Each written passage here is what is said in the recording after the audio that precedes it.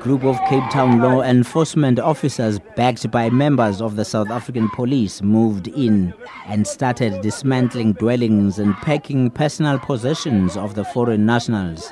The process went ahead despite some protests from some people. The affected people say they have nowhere to go. As we don't trust South Africa anymore, neither the government or the UNHCR, we're going to find our next step ourselves. Even to walk out of South Africa, we really have to go out of this country because it's not human. We're surprised today they come here, decide to take the people out. These people, they're staying 5 months. They don't have a place to go. If the city themselves cannot respect the court order, how do you expect people like us to respect the law? It's a really big problem here. All the best for you people, but you must know our demand out for South Africa. I don't like this country. All the higher by the world is not this history. All the higher Kailicha Guguleto is not. But you citizen, you lose Ubuntu. Last month, the High Court ruled that the foreign nationals, they may no longer live, sleep, cook and wash in public spaces. It ordered the city and the Home Affairs Department to inform and document approximately 300 foreigners living outside the Central Methodist Church. Mayoral Committee member for Safety and Security, J.P. Smith, says the foreign nationals were informed timeously to remove them. The city of Cape Town is not insensitive to the plight of the refugees, but we simply cannot allow the situation unchecked, as it has become a major problem with a serious impact on the surrounding businesses, including the traders on Green Market Square. Furthermore, we're not in a position to provide emergency shelter to the group, given the great need that exists among South Africans, not to mention the precedent that it would set. We appeal to the refugees to return to the homes they vacated last year in October to join the initial occupation of St. George's Mall. Smith says any plan to settle somewhere else in the CBD will be in contempt of court. Some affected people have called on the United Nations High Commissioner for Refugees to intervene. I'm Chris Mabuya in Cape Town. Meanwhile, just hours after their removal from the Central Methodist Church, the refugees were involved in another standoff with police, this time at the St. Mary's Catholic Church opposite Parliament, where more clashes were reported last night.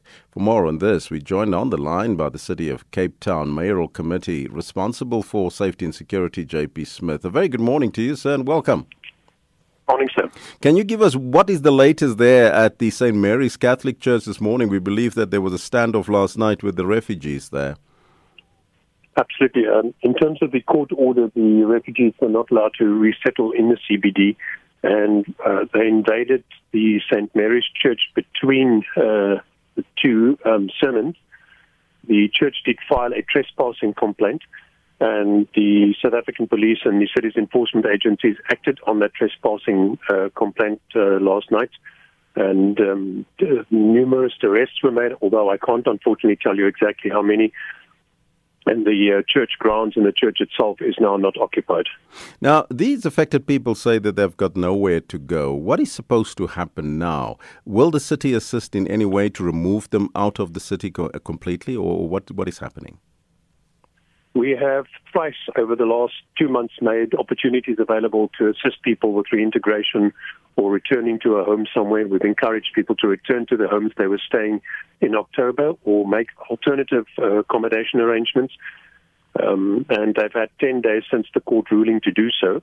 But the court very specifically did not require the city to supply alternative accommodation because there's also no legal mechanism to trigger it. Unlike 2008, there was no actual xenophobic incident which would trigger the Disaster Management Act, so you would have no legal basis for the around 200,000, for the around 200 million rand that you would need to facilitate this accommodation at least.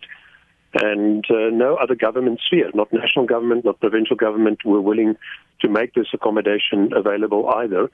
And for the same reasons, the precedent that set is highly problematic in that you have at least 160,000 other refugees around the city who could then reasonably step forward and say, well, we claim the same rights. And that would be enormously problematic in that we are struggling to deal with the waiting list of South Africans who are sitting on housing waiting lists. Now, these refugees are also demanding relocation to other countries, citing fears for their safety here in South Africa. We're asking our listeners this morning, who should take responsibility for their plight? Well, there is only one legal agency in South Africa other than the UNHCR who can assist with that, and that is the Department of Home Affairs. I mean, nobody needs to ask these questions. These things are enshrined in the Constitution. So it's not a poll that answers that question. It is, in fact, opening the Constitution to Schedule 4 and 5, which clearly explains who does what in government. And in there it is very precisely put out that the dealing with immigration and the status of people's citizenship is dealt with by the Department of Home Affairs. It's a national government competency. But the DHA have made it very clear that they are not, this is not within their ambit, and that they do not intend mass relocating people. And in fact, that there's no legal precedent for it, because it doesn't matter what our government thinks about this. It's what the host government, where they're going, thinks about it. And there is no mechanism in law for such bulk immigration. Individuals must make individual applications, and this was explained right in the beginning of the crisis, as far back as October.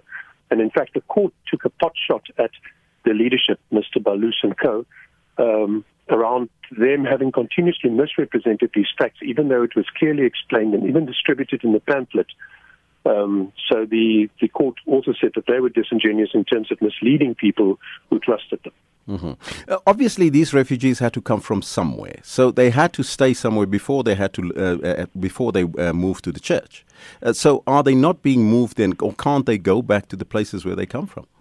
Well, that's exactly what we've tried to encourage them to do. But the problem is, when the leadership keeps on telling you the planes are en route, and you must just hold out, we will win in the end if we just persevere, then that has discouraged people from returning. But there are some people who have homes. Some people did return home.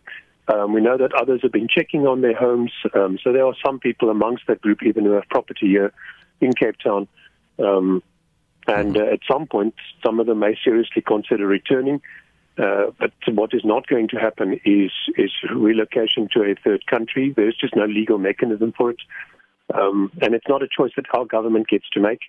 And furthermore, the accommodation cannot follow because there A, isn't a spare amount of money lying around to make it happen, and B, the precedent it set would be seriously problematic and may very much precipitate the exact xenophobic anger that we're seeking to avoid when you start prioritizing foreign nationals over locals because of a imagined xenophobic violence incident. And there was no such incident in Cape Town. There's no record of it. There's no crime threat analysis. There's no CAS numbers, no affidavits.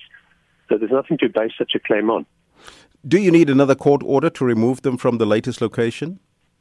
No, sir. The existing court order covers that already, and therefore they were removed swiftly last night from the St. Mary's Church, and anywhere else they relocate now, the same treatment will follow. And I know it doesn't sound pleasant, and it sounds harsh, but there is unfortunately no alternative, and people had adequate time to find other accommodation for themselves. There are thousands and thousands, or hundreds of thousands, or maybe millions of South Africans who are every day in a hard spot, every day struggle to get by, and none of them are assisted by government with accommodation and welfare or end-to-end welfare. We all have to find our own way, and this is also true for people who are light on our shores as asylum seekers or refugees. Thank you so much for your time. That was J.P. Smith. He is from the city of Cape Town, a member of the mayoral committee responsible for safety and security.